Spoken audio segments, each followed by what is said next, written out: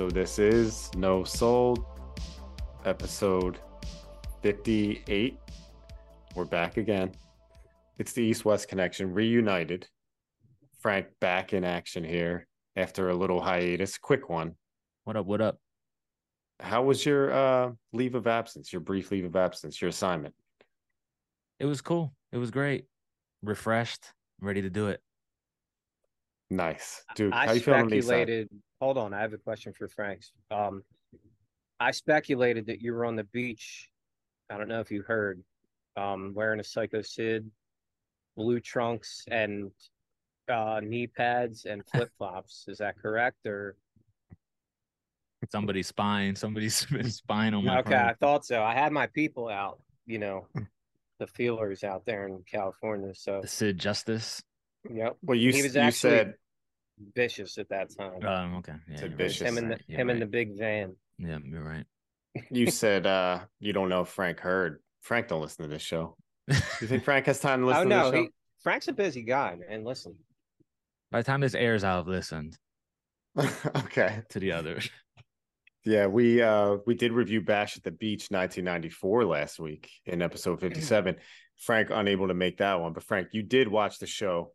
I You did. probably had some thoughts. So please, with the loyal listeners, give them your quick synopsis, aka your review on this. Um, No.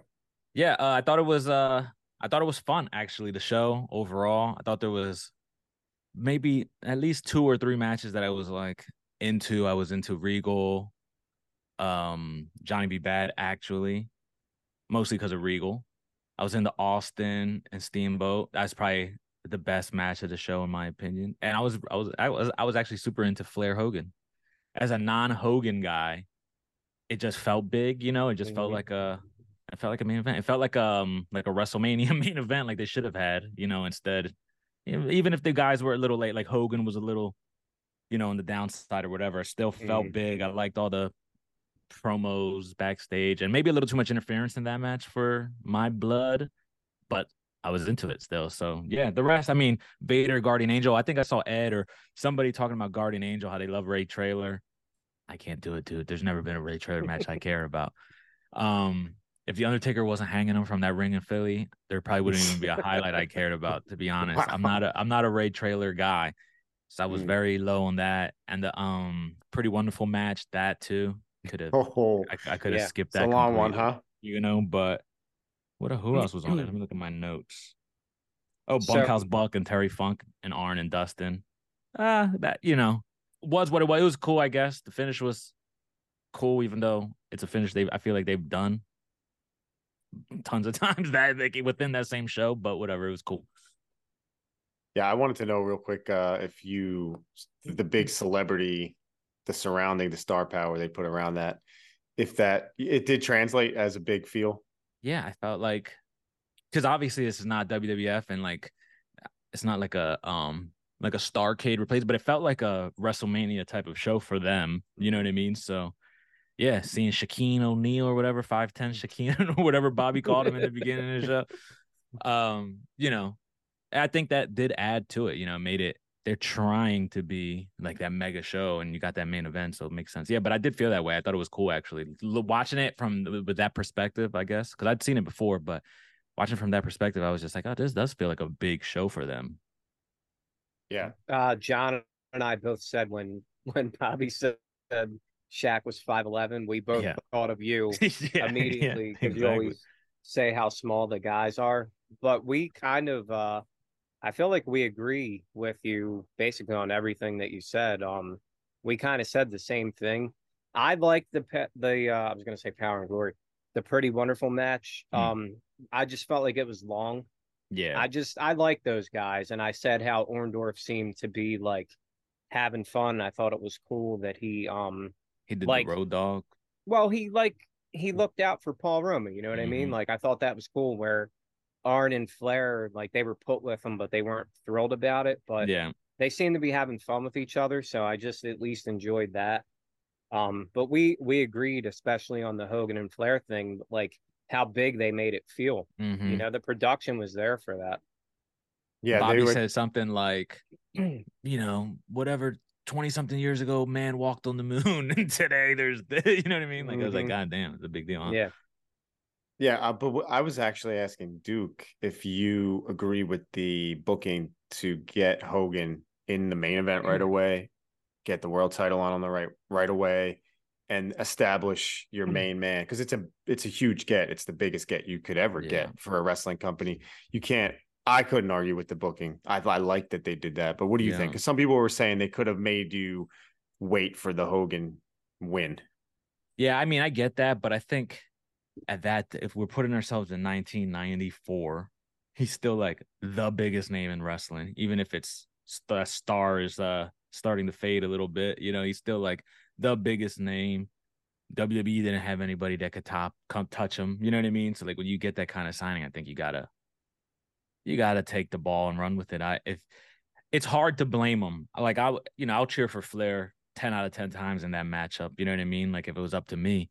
But I get it, especially as soon as he comes in. Very predictable too if you're watching it and you see Linda in the front row. Mhm. You know what I mean? Like it just feels like, a coronation of a guy more so than like an actual competitive match, by the end of it. But I understand where they were coming from. And I mean, I think the proof is in the pudding because I think it helped them. It started to give them eyeballs, and it eventually would put them as a top show. So, it made sense long run, even if it wouldn't have been like my preferred move as a fan.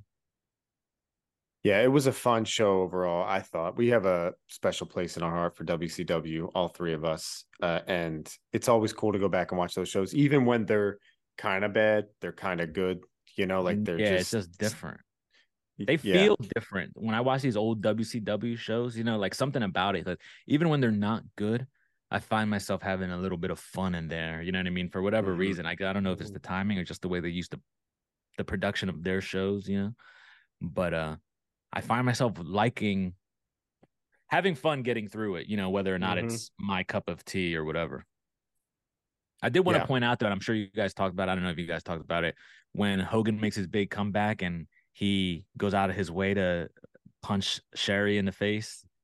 You know what I'm talking about. And Oh yeah. I had to send that to my couple of my buddies who watch every now and then, and like, no, watch Hogan just rip into Sherry who's out of position or whatever. Just so funny. He went out of his way to do it He too. did it, yeah, Like, he exactly. And didn't then have to do that. then he gets up and starts dancing. It made me laugh. I love that part. I love that part. Yeah, that was a fun show. We will go back in time and watch more WCW from yesteryear, but continue to let us know in the comments what you want us to do going forward, because it's been 1 year. That's why we're here today. It's our 1 year anniversary show, you can call it. No Sold. We started this little thing 1 year ago today, and we're here to kind of go down memory lane a little bit, talk about the process, talk about the I guess you could say the highs and lows, because there's been some lows, like when Frank 5 minutes before the show calls in sick from the beach, and then we find. But Yeah. no, we've had so many fun times, and we wanted to go and talk all about it. We also actually want to talk about SummerSlam coming up. We're in the thick of the summer, but Duke, 1 year ago, you got the call. I picked up. I said, I texted the big Hunter man. asked me to stick them. He asked me to stick them. Did the thing. Yeah. 1 year. So Yeah, to talk bring about it. everybody, the listeners through the process, I'm not a great texter. And these two gentlemen right here like to go back and forth, and they'll argue. I won't say argue, debate. They debate a lot. So one day, we have a group chat and there's literally over 100 messages. And like at that point, I'll be honest, I'm like, delete, I'll catch up. And then one of you guys were like, oh yeah, what do you think about the podcast? And I'm like, what are you talking about? And you're like, yeah, we're going to do a podcast. But I was like, no. And then of course here we are a year later, they convinced me. So my thing with podcasts is I think they're pretentious, honestly. And I think that it's pretentious for someone to think that like, oh, they want to hear what I have to say. But getting past that, like I get to hang out with my buddies every Monday night. Frank's in California, so this is really the only way we speak besides through text, and like I'm so glad that I did it. Honestly, like Mhm. I have so much fun. I look forward to it. I do. Like I look forward to this every week, and I hope that the listeners do as well. But like the process was kind of funny because I went from like not wanting to do it to when, we can't do it. I'm like, oh man, that sucks. Like Mhm. for example, next week, John Boy, once again, right in the thick of the summer, this guy's got business to take care of. No sold official business. He's flying off to Venice, and yeah, so Yeah, it's a big that's it. thing. We're not going to be here next week. We will have a show for you though, but Following week. yeah, Yeah, the Duke. process has been funny. Duke, not like the biggest texter or tech savvy. Can I say that? Not like huge with Uh, the. I think you're calling me old, but I'll take it. You were like, bro, a podcast? How are we gonna do? You don't listen to podcasts, I admittedly, don't. usually. I don't. Yeah. And Frank and I would go back and forth quite a bit in the text. And I think I said to him, like, bro, we spend probably Too 8 hours much of time. our Yeah. lives during Yeah. the week, Yeah. texting. We can probably just talk in a couple hours and get all of our shit in. Yeah. Yep. That's basically how it went. And I mean, it was good that it worked out too. Because hmm until AEW, we weren't even talking wrestling, really. Yeah. You know what I No. mean? Like we sort of stopped talking wrestling. When we would see each other, we would talk wrestling, but there wasn't much to hmm talk about. And I feel like our fandom as a unit was fading away. We obviously For all sure. watch what we watch, but it hmm wasn't like religiously tuning in until AEW, and I was telling everybody who would listen, dude, that was the best show I ever went to when I went to that first Double or Nothing, I and it remember took that. you guys a little bit maybe just to like, all right, let's see what Oh this yeah. new show is, especially John Boy, yeah. But we were just all started a group chat talking wrestling again, which hadn't Yep. happened in forever. And yeah, and one thing led to another. Here we are. And yeah, me and John Boy would argue for hours, and you just Duke would just tune us out. I'm waving that Start flag, the brothers. next day. Start chat the next day And I'd about be like, something "What are you totally talking about? different. Podcast? Yeah. What are you talking about? You guys Right. are We just haven't even had a good argument in a while, though, man. Like I no, know you it's even a really true. good haven't. No, we got debate, to heat things up for this summer. for the I sun. know. No, but Frank and I would be talking about AEW, and you're right. That's kind of what got us chatting again. For me, there was a little period where I wasn't sure about AEW, but I want to say when we would get together and hang and talk, it would always be about like old school wrestling. Usually, we'd be compiling some list of some old school stuff. But with AEW, it brought us into talking about the current stuff because other than the Rumble, when would we really even talk Yeah. about wrestling? Yeah. Yeah, I Mania. mean, yeah, Rumble and Mania now because That's it it. used to be, Rumble Mania, Summerfest, and Survivor Series, but they don't even matter anymore, It's quite crazy, frankly. right? Yeah, Yeah. SummerSlam I used to treat like WrestleMania. WrestleMania of the summer. Yeah. And now it's like I'll forget that it's even SummerSlam weekend. It's like, oh wait, Yep. it's SummerSlam. I'll watch it, I guess. You know what I mean? But, Yep. Yeah. We do want to talk about this year's SummerSlam, as we go forward and preview it a little bit. We'll see if you guys have any interest. I mean, I know the listeners, they're pretty hot and heavy for this main event, Jay versus Roman Reigns stuff. But yeah. before we dip too far into that, I want to say also about the podcast, like circling around, reconnecting with people. I think each one of us connected with someone in some way that we didn't kind of talk to anymore or whatever. Obviously, Zern for Duke and I, and you, Frank. Like, Yeah, me you too. hadn't talked to me forever. That was a huge thing for the podcast for us, to reconnect with him and talk, regularly again, and not only about And wrestling that but was about life. only because like we didn't have I didn't have his number. I got a new phone like I don't know, a couple years ago, and I didn't have Mike's information or anything. And then he just happened to comment on YouTube the one day, remember? And we were like, "Who is this?" And it was our boy Zern in disguise, and yeah, it Oh, reconnected right. us. That's right. That's how Remember? it went. That's Yeah, right. Yeah, that's right. because I it was remember. under a different name. It wasn't The mask. Zern or Yeah. whatever. Yeah, and He everybody, took the mask a off. bunch of guys, that we used to talk to, like Chuck has chimed in, our old buddy Chuck. That's right. Obviously Ed, I see Ed, but Yeah, you guys see Frank, Ed wasn't there or Ed? someone else with you? You had, I think there was a I couple don't know, people. but like Gregor Mortis, Yep. commenting more often. I feel like my interactions with Gregor has increased because of the show. We all love Greg. It's just I'm just like Duke. I'm not the greatest texter. You know what I mean? If you text me, I respond. if it's up to me to text you, we might never speak again. You know what I mean? It's one of those deals, you know? So it's just like it gets you back in touch. Brain Marvel, you know, all these guys, who I hadn't heard from or, just don't hear from as often anymore, Bob back because of the show, very cool. And it was cool to see Zern. Then, I popped for Zern. Yeah, hell yeah. And then new people that we met through the podcast as well, which is cool. Right. And like meeting people with obviously similar interests and stuff is always nice. And yeah, it's been a fun process for sure. Yeah, Ed is someone that apparently like we spent time together, like watching pay-per-views back in the day.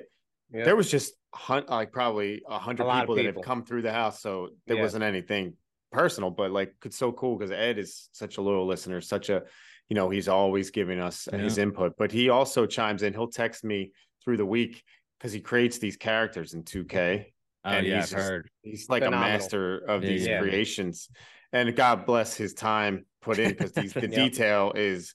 But he'll always send me like, check out. I made the Beverly Brothers. I'm like, bro, where's the genius? And he's like, I created the genius the next day. I'm like, it's just such good work. So even like stuff like that's fun, and he's just a nice dude. And Zern, our boy, and an old school, like Ed's an old school fan too. Mm-hmm. Like that's always fun.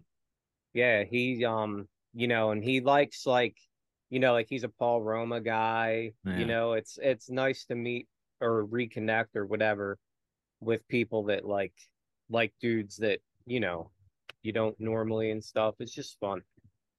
Yeah, Lorenzi was another guy. Oh yeah, Lorenzi was nice, always chiming in, getting to connect with guys like him. And I remember even John Petrick, another one of our listeners who brings the passion and the insight. The most passion, some would say. Yeah, and that's what it's all about. So like even we need it when you got these AEW haters like John Boy on the pod. I'm just we're missing names too, so forgive us, but there's been so many people that have commented. I forget the one guy's name. It was a hilarious name, and he said somebody had baby mama energy. Oh yeah, that's right. That's me. That was me. He was talking about me. That's right. You had baby mama energy. Yeah, that was a good one. So I'm a mark for the comments. You guys comment on the videos and all that. I always read them. I'll comment if I feel the need. But it's cool. It's cool to see. It's interesting how we never know, what is going to be like received well or like take interest by anybody that's listening or watching. And there's been times where we'll see, oh my God, like all this like listening activity went up in Belgium.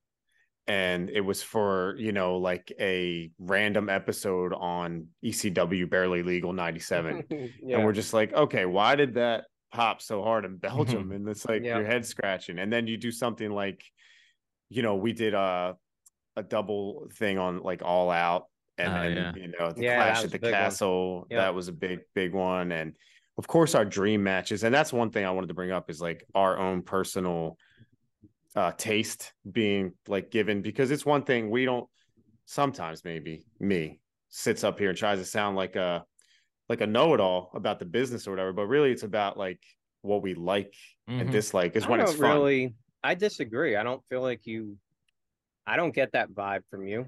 I think you like what you like. I think we all like what we like. My thing is like when you try to tell me that I'm wrong for liking something. Like that's what I don't like, but I don't feel like you're a know-it-all by any means. I think you like what you like and you don't what you don't.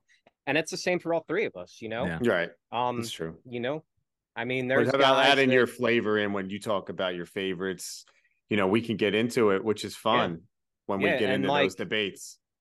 We've gone through 57 episodes now, and I wanted to ask you guys like what were like some of your favorites. And like for me, my favorites were always the ones when we were either reviewing old school stuff or doing like lists, like our the dream match one was a lot of fun. Our favorite wrestlers was fun. And I think it's also funny that a year later and we probably even talked about it. When we were making our favorites list, we were like, "Oh, this is probably going to change." Like, Yeah. it's some, maybe 9, 8, 8, 9, 10. Somewhere around there, they might fluctuate. But like, there's guys that even just a year later, like, because I've watched so much stuff now in this past year that I'm like, damn, how is he not on my list? Or like, Yeah, how's this match not on my favorite match list? Yeah. it's tough to narrow it down, but in the moment we have to do it sometimes. I think we should peek behind the curtain and let people know sometimes how it's not lately, but sometimes it was difficult to get us three stubborn. Me and Frank are probably more stubborn than Duke, but if you remember the Mules. dream matches, we Oh had to boy. kind of like break down how we want to do it, and Yeah, Frank's like yeah. not feeling I it at was not all. feeling it. That was early. No. Yeah, Yeah. and I was not feeling well because I feel like you discouraged me first. I want to start Mm. there. So I felt like I was on board, and then I got discouraged by like what you were thinking versus what I was thinking. It happens. Listen, we go Mhm. through some drama every now and again, but we push through. The episode came out. It was fine. No one knew until No one knew now. until now. A lot of Yeah. people probably don't talk about that. These podcasts, Zern actually brought up to me recently how podcasts can tear peers and Sure. friendships apart, and I was like, really? Because Listen, we're he's not like making any money. This famous is all about the athletes. passion. Yeah. Yeah, Yeah. exactly. No. Exactly. If It's we're, not that. I think when people put money in stuff, they get fucked around with. You know what I mean? But we're just here. I'm just arguing because I wasn't so passionate about the format of the dream match episode. You know what I Yeah, mean? yeah, It yeah. was more figuring out what we were actually talking about versus, and it happens every now and then. There's a topic and you just don't feel it, and the time comes and we're just Sure. not in it, and it sucks to be like that going into an episode. So we try to figure it out if And if it's that's feeling why, rough. like, Usually we do. I'll be honest about, like, when I talk about new stuff, like, it's hard for me because like I'm not passionate about that. So Mhm. I just try so hard to like find the good in whatever we're talking about. And then the bad I just won't mention, like I don't like to, if somebody's enjoying something, like I don't want to shit on what they like, you know what I mean? Like I'd Yeah. rather accentuate the good, like I just don't want to talk, like everybody loves this bloodline storyline and that's great, Hmm. man. Enjoy it. Like it's not for me anymore. Like it's run its course in my opinion. But like if you Hmm. like it, who am I to tell you not to like it? Yeah. But the old school stuff, like anybody that listens knows that's where my heart is. So like Mm. every time we talk about that, you can probably even hear it in my voice how happy I am to talk about that stuff because Hmm. it's like, even like you mentioned, Frank, if the show's not that good, I think it's like charming or something, Yeah. Yeah. like Yeah. it just has, it's like fun. It reminds you of like Mm. simpler times or something along those lines, Hmm. but even though the one that we just reviewed last week, Bash The at the Bash Beach to the Beach. 94, yeah, it wasn't a great show, but like we all enjoyed it, because Yeah. it was just like a fun little show. And it Hmm. gives you a reason to go back and watch these Sure. shows, Yeah. so when we know we're going to talk about them and pick them apart or nitpick, and that's the best part of watching like an old ECW Barely Legal 97 is I'm going to hear Frank's opinion on Sign God Dudley or Hmm. whatever, like just Yeah. just a random tidbit, but I want to say really quick, the old school stuff is super near and dear to our hearts, but I never thought that like we would be those guys that doesn't get current stuff, like Blizzard literally Hmm. being like the old, Yep.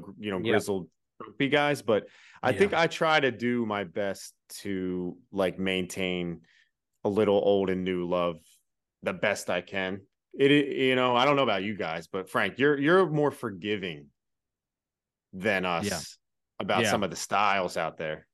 Definitely, I definitely more forgiving than you guys about the styles and stuff. Like, listen, I don't like the pizza flipping guy either. You know what I mean? Like Danhausen doesn't do much for me either, but I'm not offended by their presence. You know what I mean? Which Hmm. sometimes feels like John Boy's issues. Very, So very, like, very triggered.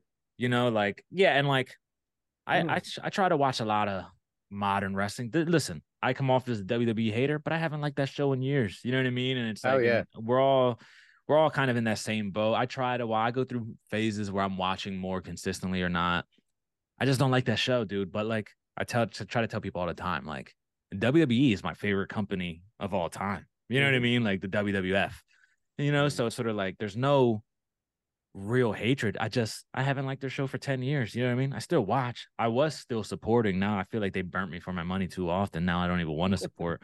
But, it's like I love that show. I try to watch as much current wrestling as I can. Their show is just tough for me to get through. I mark out for Dynamite or AEW, I should say, more often than not anymore. But, I just like to be open-minded. There's a lot of wrestling going on out here.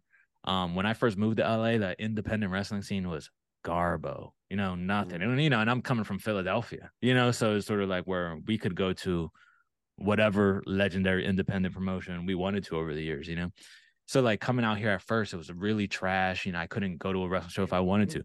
But to see the change in the last 4 or 5 years, with AEW and the independents getting more shine, and I've been to GCW shows, PWG shows, New Japan shows out here, all this stuff, AEW as well. So it's like it finally feels like there's a wrestling scene out here, and it's easy to just grab somebody. Like, you want to go to this lucha show, you want to go to this women's wrestling show, you want to go to this extreme deathmatch show. There's so much happening out here now. So like the resurgence of wrestling is cool. And it's like it's a perfect time with this podcast, and it's just able to keep it moving. The timing was really good. And I was going to ask you guys if you feel like you would be as like immersed in the wrestling biz if we weren't kind of talking shit every week, because I don't think I would be. No. I mean, I've gotten a few buddies who are not into wrestling into AEW, at least pretty big time out here, and not because I haven't. We also watch the Rumble. We also watch WrestleMania. I just think for the layman or the person, who's not quite as invested into what WWE has sold them for a while, AEW is a little easier just to look at. It's more of a spectacle in terms of in-ring, you know what I mean? What they're looking at. They don't care about all the pomp and, pageantry that the WWE is like known for at this point. So like I've gotten, my buddy Taylor back into wrestling. My buddy Adam here, he didn't watch a single minute of wrestling until he just kept coming over here, and I either had Raw on or AEW on Dynamite, and he saw Dynamite. Now he comes over. Now he's texting us. He's full-blown Mark. It's funny. I'll get a text in the morning in a group chat, and it'll be like AEW, like dirt sheets, dirt sheet news, and I'm like, oh, this guy's in deep, So it's sort of like, yeah, it's just, he got the bug. AEW and me like sort of turning some people onto that may have gotten me watching their program more, but like definitely wouldn't be so hardcore about it. You know what I mean? Like if we weren't chatting it up and feeling like, oh, it's part of our job now. We gotta watch this whole show. Yeah, we're in it. And I feel like the timing was really good because it feels like a boom for sure, a huge wrestling boom, sold out shows all around. WWE business is nuts. AEW selling 80,000 seats to a Wembley show, which is just bananas. But I do want to ask you guys real quick, because you mentioned, Duke, some of your favorite shows or topics or moments. I want to say, like, I liked shows where we would dip in to topics that I have to kind of research and learn about guys, like whether it was, Mexico's greatest wrestlers, and I learned way more about Blue Demon and El Santo than I dug into before, things like that, or even revisiting the cruiserweights and going down the list of those guys in WCW and really digging in and remembering certain names that we hadn't talked about in a long time, like a, Ciclope or whoever. Just stuff like that where, and even for me, like it always goes back to Ernie Ladd, because like I never took a lot of time to watch him, but throughout these shows, he'll come on when we're watching random stuff, and I'll just circle guys that I'm like, man, like I didn't appreciate these guys before. So I guess I want to say, like, appreciating guys more now than I did back in the day by talking about it with you guys has been fun. Yeah, I agree. Even just, the Bash at the Beach 94 last week, because you watch the show, and then Frank, did you notice that Jesse was only there for 2 matches? Yeah. So he got fired. He got fired like a month later. And it was because of Hogan basically. Yeah. But it's just funny because you start to like, you watch something, you're like, oh, well, I wonder why this happened. And then you kind of dig, and then you'll get into these rabbit holes, but yeah, we talk about it all the time, how as you get older, you appreciate guys more. But for Frank, he still doesn't appreciate that boss man. So no, it doesn't. Or we Shawn do not Michaels. We we do tried. not neither of us appreciate Bunkhouse Buck, Frank. That's You know, that's fair. Where do you Yeah. stand on Bunkhouse? No, and if Bunkhouse Bunk, as John Boy Call calls. Bunkhouse Bunk. But Yeah, Bunkhouse Bunk. No, Bunk like and for Funk. a match where like I like all the dudes, you know, like a good amount, you know, and then there's Bunkhouse Buck kind of was a bummer, but you know, I'm not gonna Who's kill a the guy. guy for each of you guys? Just give me one that, like, since we've started and we've, we're a year through now. Who's one name maybe that, like, you're like, damn, like he's, I kind of, whatever, you Appreciate missed him out on more. him, or Oh, you discovered him, and like you mentioned Ernie Ladd. So is there another one maybe that, like? I'll give you a match that comes to mind, and Frank will Okay. probably agree. But it was Brian Christopher and Dude, Taka I'm not Michinoku. lying to you. Yeah. I have Brian Christopher's name like in my browser right now. You know what I mean? Yep. Because I was like Brian Christopher, only because that one was such a glaring like, look how good this dude is. You know what I Yeah. mean? Like a Mhm. guy who we never gave the most respect to. You know what I mean? Mhm. Like during his career, and it was like, why is this guy like so good? He really carried that match with Taka, and obviously Taka was great, you know, but like the heel work and all that, the WWE flavor of it, but still being able to go with Taka. Yeah, that's funny that you said that, John Boy, because that was one where I'm like, I'll forever look at Brian Christopher a different way. So that's a fun part, and also like you said, Duke, is piecing together time lapses in wrestling, because as a Mhm.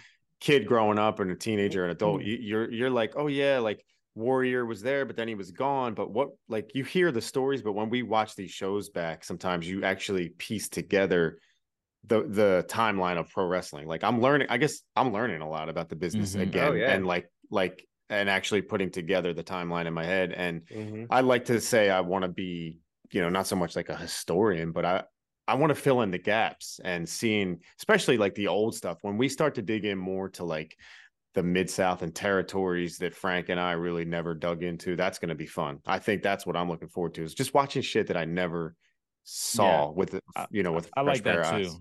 That's like my Yeah. favorite thing too, because my favorite probably is reviewing the old pay-per-views, giving our grades and stuff. And it's just because I want to see a bunch of stuff that I know I really didn't watch. You know, if I had the event on before, working at a comic book store or just hanging around, you know what I mean?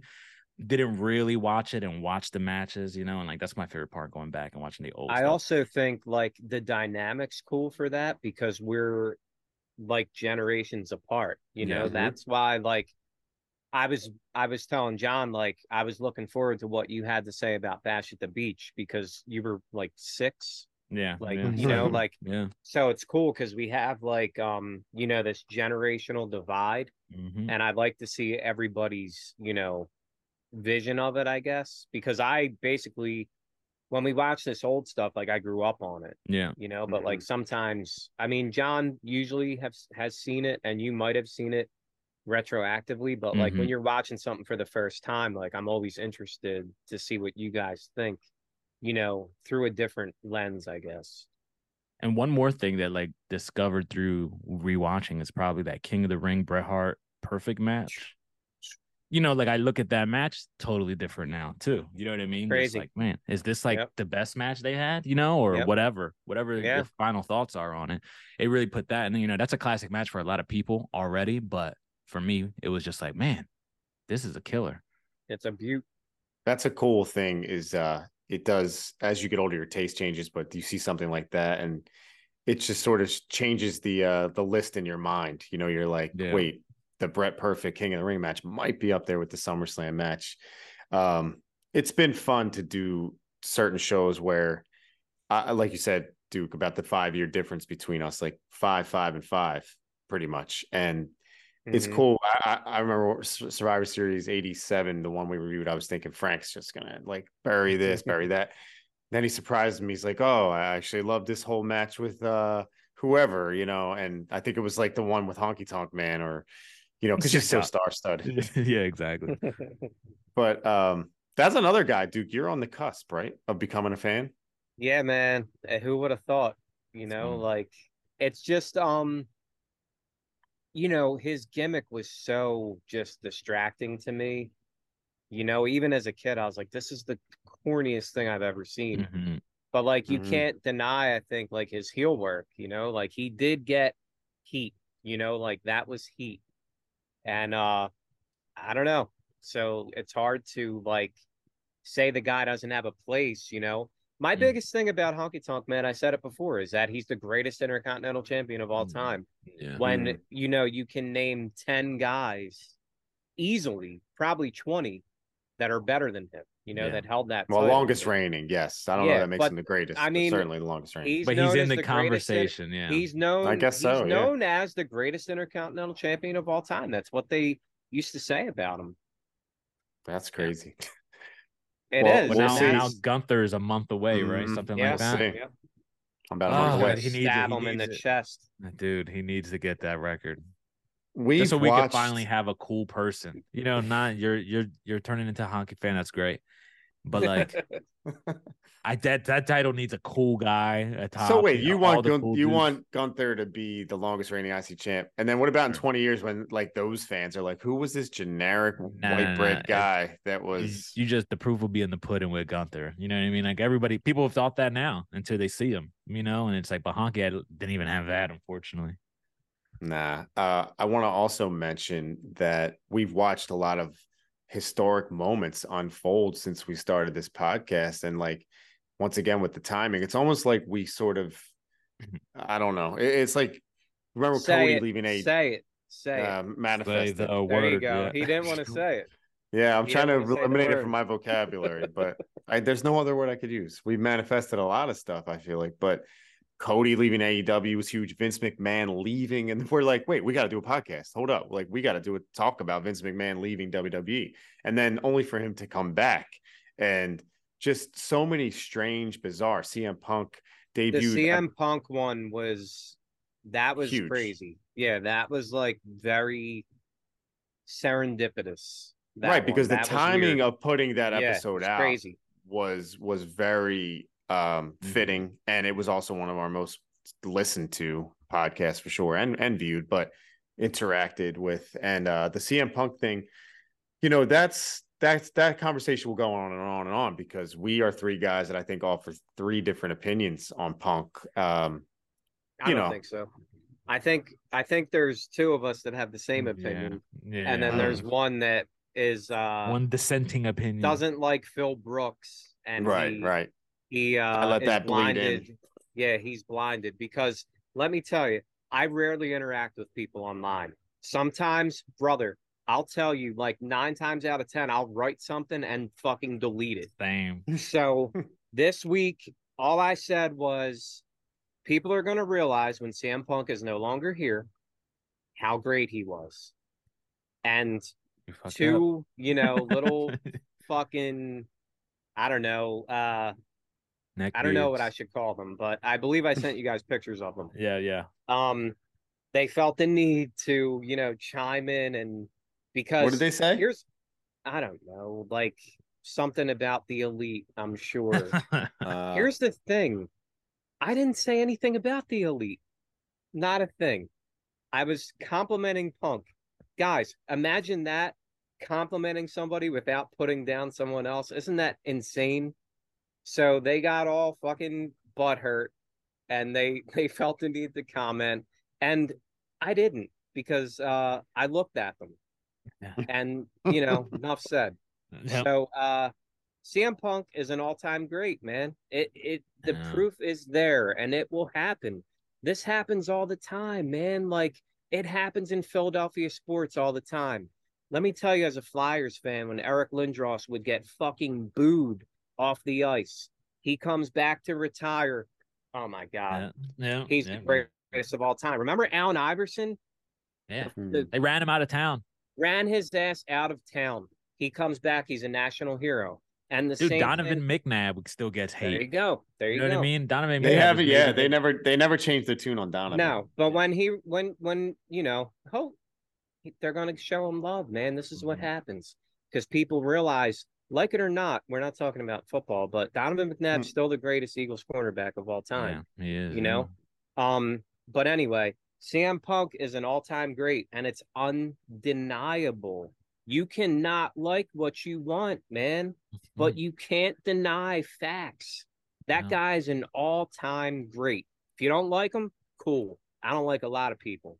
You can't deny him, though. He's not. He is a generational talent. Well, one thing that happened was during this podcast in the last year, I got to be at Double or Nothing in 2022, Vegas, with my man Frank there. And we witnessed CM Punk. So Frank's, I guess, adult, dream of for pro wrestling wise came true. So I know that was big. I know that was big for you, Frank. You made the TV. You are the face in the crowd the minute after Punk, the second after Punk wins. Yeah, you know what's funny is the buddy who I mentioned earlier, who's like now a big AEW fan. He's like, somebody proposed the question like, send me one video, an AEW video to like convince me I should start watching AEW or whatever. And so he was asking us. So my roommate sent like a compilation of AEW's best moments or some kind of compilation, and there I was in the middle when Punk wins the belt, and he's like, "How many compilations is Frank on?" I wonder. I'm like, I don't know. I'm in there losing my mind for Punk winning. That pales in comparison to the Ring of Honor tag team title change that we were present for. For sure. I'm desperate for Tony to get a library, on-demand library of all the stuff, because I want to find that match and see if you can see us hanging in the background. It's interesting because I don't know about Ring of Honor, but they just filed a trademark. Did you guys see this? Yeah, I did. For AEW Plus or something. Yeah, so exactly. It seems like they might be going that way. Also, remember that Ring of Honor show when we were front row and we're just like jamming out to something? Yeah, remember we're like rocking out to somebody's music or something. Yeah, that we're just funny. There. I'm trying to find all that Ring of Honor footage of us in attendance, because I was in the front row a few times or roundabout. I have a lot of the DVDs. I'm sure if I went through them. Yeah. Yeah, there were so many. I feel like with the CM Punk thing, there were so many highs and lows or ups and downs. We had the media scrum, where obviously it turned into big news with the Elite and just the brawl out. I guess they ended up labeling it, which we're still sort of wondering if they'll work together on screen. But yeah, I just feel like during the time we've been recording this, there hasn't been in my head over the last 5 to 10 years a more interesting time in wrestling. So like, once again, the time has been great for us, I think. Dude, just in terms of like monumental moments too, like Vince McMahon stepped down, even if it was only temporary, that was like such an earth-shattering, moment for like pro wrestling, So it was just like, whoa, it felt like things are changing, and then the company gets sold, and then you thought it was going to go to the Saudis, you know what I mean? And then AEW's doing their own thing, and they're getting another show, and then they're doing a Wembley. It was just like the year that we had. There was like stuff went down. WWE is doing crazy numbers right now. AEW's killing it. They're getting more DV. It's just like the business is booming in a way. It's not the like late 90s, it's not Attitude Era, but for the last 20 years, it hasn't been nearly as strong, So it's good. I think at times sorry, go ahead. No, I was going to just say real quick, like digitally, because it's a different time than the late 90s, but I think the way things are sort of like monitored now and measured, like the business may be bigger in a weird way. Yeah. It's crazy. Yeah, I don't agree with that, because like I lived through that and that shit was crazy. Like the amount of t-shirts you saw with like people walking around and stuff. It might be like bigger as far as like, because people can watch it all the time and stuff. But the exposure. I just like the 90s, like the Attitude Era time, that was insane, dude. The amount of like wrestling shirts you saw all the time, and there were like the little kiosks that opened selling wrestling merchandise and stuff like that. And now like you'll see wrestling shirts, which is something. And like I think of the day of WrestleMania, and like I had people at the shop. There were probably like, I don't know, 20 people there or something, and like there was like this thing like WrestleMania was happening, and like there hasn't been that, I feel like, in a while. WrestleMania and Royal Rumble, there's always some excitement, but like people were like, oh man, Cody, he's gonna do it, and like, nah man, Roman's gonna take it, like just there was that like, I don't know, there was that energy there, which I think has been missing. And like you said, like it's been funny because like we've talked about so much stuff that's kind of been relevant, and it's after the fact. It's not like we're just talking Yeah. after we see something. Like we did this Punk episode, and then that whole thing happens, with the brawl out or whatever. But it's interesting how it worked out. Yeah, and I think I can always say if someone says, "What's your favorite year in wrestling?" I'll always be like, "Oh, I like 92 is usually what I go to, or maybe 93 or maybe 99 Triple H's or whatever." But like now I can actually remember like 2022 is one of my favorite years in wrestling because we got to talk about stuff. Like I'll remember it. You know what I mean? Because if you say, Yeah. "Oh, what did you love about wrestling in 2016?" I'll be Yeah. like, let me Sure. Google because I don't know shit, but I'm gonna Yeah. remember 2022. True. You know? Yeah, we've had some weird years for sure. Like the when the roster was like Chris Masters and Kennedy and Downtime. Umaga, and yeah, just like some weird times, between the Attitude Era and like Ruthless Aggression, and then there were like the weird years, and it's just yeah. So I think definitely this has gotten me back into wrestling, like, because I'll be honest, I like probably 25% of current wrestling. You know what I mean? Like there's stuff I like, there's stuff that I think could be tweaked that I could like, but Yeah. like a lot of times it's just the same match over and over and over. It's guys forearming back and forth. It's super kicks back and forth. And it's just do something different. And by the way, it's not even the old guy in me, because like I like Orange Cassidy. Yeah. Right. No old ass miserable wrestling fan likes Orange Cassidy. I do. I like Right. the Elite. I like Kenny Omega. I like Hangman. It's just I just want some storylines and some stuff that means something, I guess. I want to be invested in stuff rather than just watch two guys super kick each other and forearm each other and the crowd goes boo yay, boo yay. Yeah, some depth. I think that's not too much to ask. Frank, you and I were at the Ring of Honor show during WrestleMania weekend out in LA, and just like that brand of wrestling, it still has its base. Like I think, and I want to ask you what you want to see going forward for both companies, because you've dipped your toe back into WWE obviously because of the podcast and because of some of the buzz, but do you think you'll be able to kind of maintain your fandom the way it's going now, or is there something missing for you too? I do feel my fandom is pretty strong right now. Like I said, I'm taking in a lot of the product, especially AEW recently. I like more of what AEW does than what I don't like, So like I'm still all in on their shows. Like I watch Dynamite pretty religiously. Collision, I'm trying my best. It's Saturday night, so it's tricky, but I've watched every episode. Rampage, I will say I've kind of moved on from. That's another one that's a brutal time. Friday night, it's tricky. So if I have to worry about wrestling Friday night, Saturday night, I'm choosing Saturday night. But like WWE, my issues with WWE, I think, aren't going away anytime soon, unfortunately. And there was that like glimmer of hope when Triple H took over, and we're like, maybe this is it. Maybe we'll finally see. But it felt the same to me, like there was emphasis on certain things that I liked. The title seemed a little more important. We're getting these longer reigns, which is more important. Some people, you're seeing wrestling fans get annoying about it because Gunther's having it too long, or Roman has had it forever. And I understand, but it's just you gotta fix your mind up, because that's what wrestling used to be. You know what I mean? Before it became, we just pass this toy around, every month or whatever. So I'm okay with that. I do like that aspect of the game, but the production over there, I heard, I was listening to something today, as a matter of fact, the wrestling show, and they were talking about how the production is brilliant over there at WWE. And like, I just disagree, but I guess it's whatever you're into visually, you know what I mean? Because I put that show on, it's like I can't look at it. Everything just seems phony to me. I like a less is more approach when it comes to wrestling, because I care most about the wrestling, you know what I mean? And they don't. So that's whatever. It's like, I don't know that I'm going to be this big fan of the WWE product anytime soon, obviously putting the belt on guys I like and putting them in interesting stories.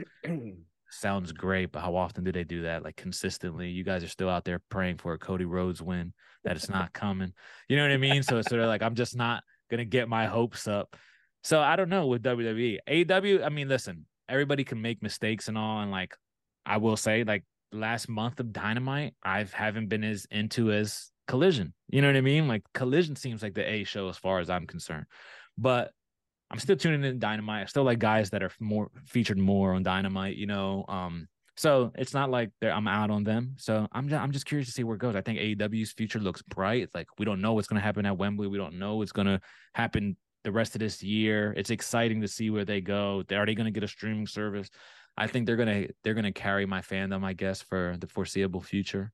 But like I'm always hopeful that WWE figures something out. You know what I mean? The same way they were struggling in 95, 96, and all of a sudden they hit gold. You know what I mean? For 5 or 6 years. I'm praying that they get a boom like that. Listen, for them, they're doing great. You know, Yes, they exactly. hear what I'm saying, and they're like, yeah, we're not changing a thing. So that's where I'm coming from. But you know, there's always that hope that, you know, as a fan who's dipped in and dipped out over the years for different reasons, you know, usually just falling out of love with their show and then trying to give them another chance. I'm just hopeful that one day I tune in and they have me again, or maybe somebody just becomes, you know, like unmissable. You know what I mean? Must see TV for them. Right now, I don't feel like that anywhere in their program. So, you know, but that's just me. I was gonna say, you know, we're fans and a lot of wrestling fans fantasy book. You know, the owner of AEW, the creator of the company, is literally a self-admitted fan. Like he was fantasy booking when he was younger, and like we would do. And when I watch wrestling and when I watch WWE or AEW, but usually AEW, because AEW is on the brink of always having me like, just I do like the show. Like I love the company. I'm so glad it exists. But then as a fan, your wheels start spinning. You're like, why are they doing this? Like, why didn't they do that? And you just can't help yourself, because that's what I guess wrestling fans do. I mean, sports fans, everybody does it, right? You always want to add your own 2 cents. But one thing I've noticed about AEW is like the momentum seems to be steady. I just always think bigger picture, like where are they going to be in a few years? And we once again, the manifestation we talked about. Oh, like they should Arena just show. try. Yeah, they should just try to do a stadium show. Try to Yep. pack in 80,000, 100,000. This is the time. Strike while the iron's hot, and they're doing that. But I don't know about the delivery of the card yet. We're going to see how it unfolds. But one thing I noticed is, like, Frank and I, we haven't gotten in a good debate in a while. But I want to ask you, because we always talk about Vince McMahon, like, took guys from territories, slapped a different gimmick on them, they became stars. And I'm wondering with Tony Khan and with AEW, like, what's going to happen when certain guys sort of run out and get older, because they're getting older. Like, do you think that he can make new stars? Because technically Darby Allin was doing this shtick before that, Orange Cassidy before. Like, has Tony Khan, he's got a lot of money, but is he really creative is my question. Like, what has he really created? Or is he just letting the guys do their thing? Like, let them do their thing. Yeah, well, I think if you look at Tony Khan's wrestling fandom, right, like his, a lot like mine, right, like his probably his favorite years are during that period, right, the ECW days of the inmates running the asylum, the Attitude Era when Vince looks at these guys and gives them a little more freedom to just be themselves. You know what I mean? And I think he comes from that logic of like booking. You know what I mean? Where like the best versions of these characters that you're going to get are the ones that they're most comfortable portraying, you know, and like letting them put a little bit of their flavor in instead of it being like such a writing team, the way WWE has booked it for the last, you know, however long they've done that, you know, where it's a whole team and very produced everything. Duke always says you need a little producing sometimes in these segments, which I get. But I think what Tony Khan is doing is letting these young guys develop the way they'd want to, which is kind of like unheard of in the pro wrestling industry. You know what I mean? You kind of got to do what the booker or the promoter is telling you to do. You know what I mean? Whether it's going to get over or not. Sometimes you're given a bunch of crap, you know, and then you got to get it over or you're out, you know, and it's like, that's tough. Where in AEW, I think he has this crew of young talent, letting them be them to a certain extent, you know, and just put in his little pieces of shine on the stuff. And like a good example was FTR. FTR were already the best tag team in the world, right? When they signed with them. You know, they were already super respected. But Tony Khan picked out this music for them, picked out an intro for them. You know what I mean? And this is what Dax and them have talked about, how they weren't sold on it. And it took FTR from being, you needed people like me to convince you that they were the best tag team in the world, you know, just from like, because they weren't flashy, you know what I mean? They're just two regular looking dudes. But then the music and the whole package, the presentation, all of a sudden now FTR, they're getting cheered everywhere, except this past week. You know what I mean? Against the new favorite tag team in the world, MJF and Adam Cole. But I think Tony Khan has a very smart approach, and a less is more in terms of being hands-on. But I think he knows when to be hands-on in the right moments, you know, and like pick his spots for guys. And I think I think the proof is in the pudding.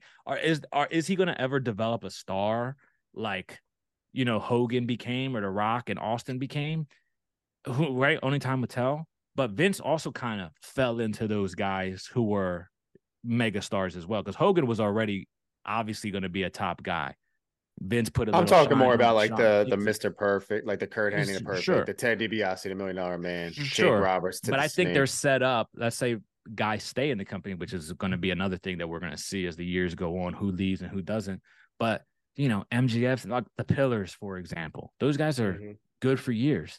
Top flight. Like those guys are developed, and they you know, they have this young roster of guys. We don't even know. Some of these guys are kids, you know, barely 20 years old, some not even 25. A lot of these youngsters, you know, who are going to develop, and we'll see, you know what I mean? Like, and we're going to look back in 5 years, you know, Mr. Perfect was already one of the best wrestlers in the world. You know what I mean? Like doing the stuff he was doing in AEW at that time. You know, Vince just gave him this interesting character and the nice vignettes. But that's what I'm saying. You know, like giving them characters, like, you know, just even like Eric Bischoff gets a lot of heat and whatnot, and I won't give him all the credit. But WCW, they created a guy like Sting from zero. They created Goldberg. They created Harlem Heat. They made household names out of Diamond Dallas Page. Yeah, and it's but like it took a while too, right? Like Harlem Heat wasn't a household name right away, right? Sting, it took a bit of a rub, you know what I mean? Once he was having those Flair matches and all that to really put him at that next level.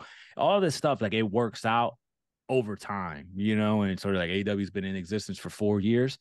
They bought in a bunch of experienced talent, you know what I mean? So like those guys are going to age themselves out eventually. And I think they've set themselves up for the future really good. We'll see. You know what I mean? We'll see what those guys develop into for real. But yeah, you never know. Yeah, I was just curious. Duke, I want to ask you what you see as a fan. Do you feel like you're going to be kind of able to keep this interest as long, you know, obviously we're doing the podcast, but like, you don't find it hard to watch current stuff now more than you did 3 years ago, right? Like, I'm sure it's easier now to watch the stuff like. No, I mean, AEW is definitely easier to watch for me. WWE's unwatchable. Like, I can't tell you. I mean, I'll watch like their premium live events, usually because we're going to cover them and talk about them. But like a Raw, I can't tell you the last, like, first of all, it's too long, but we won't get into that. But I can't tell you last time I watched the full Raw or SmackDown. I cannot tell you. And like, people might say like, oh, well, how do you know you even like it then? You know, it's because I put it on for 5 minutes and want to blow my fucking brains out. Yeah. That's how I know. You know, between just the brutal, like you guys mentioned, the production, like, sure, it's a well-produced show, but it's so like phony, and it's like everything looks plastic, and it's just I like production, but yeah, it's just so overproduced. Anybody that speaks has a script given to them. It's just so unnatural to me, and like, it's phony, and I don't like phony. Like, if you give me phony, I'm not going to be into it. So like AEW, like, there's at least stuff that I enjoy about that. I've enjoyed Collision a lot. I feel like it's a different show. Like, I would be shocked if CM Punk didn't have something to do with the creative process on that show, because like it feels different, you know? And AEW, like you guys talk about the future and stuff, like, I don't know about the future. Those pillars though that they keep talking about, I don't know that I'm going to be talking about like Sammy Guevara in 5 years, or Jack Perry, who has proven that dude should have stuck with Jungle Boy or something, because that's been brutal. Darby's cool, but like he weighs 98 pounds and like he's gonna get hurt, man. Like I like Darby, but like Mick Foley could do the stuff that he did because he was 275 pounds, and I just worry about Darby, and I'm not downing him. I like Darby a lot, but like I think he's just gonna get hurt. I don't know about the longevity of these like pillars. So I do agree they're doing well with like You left out MJF, their boy. he's already a made man, buddy. Talk to anybody on the street. He's the greatest of all time. So I don't even need to get into him. But yeah, there's a lot of dead weight there too. And I think that Tony Khan, I've said this before, I think I don't know, man. You got to be a boss. You have to be a boss. And I hope that he has surrounded himself with guys that will not say, yeah, Tony, you're right, buddy. Because, we know that's happened with Vince. Guys that will challenge him, be like, dude, that's not right. Like, you shouldn't do that. It's worrisome when wrestlers are involved in the creative process too. But I don't know. We'll see. I'm all about it. Obviously, like that, it's good for wrestling. AEW is good for wrestling. It's good for the wrestlers. Like when these guys get future endeavored, or whatever, if they get hurt and fired or what have you, they have, another place to go now, which is awesome. And I'm obviously cheering for him. By the way, we're cheering for WWE too. It's just that, like Frank, you mentioned, they're doing just fine. It's a business. And why change? It's perfect. Exactly. It makes money. That's all they want.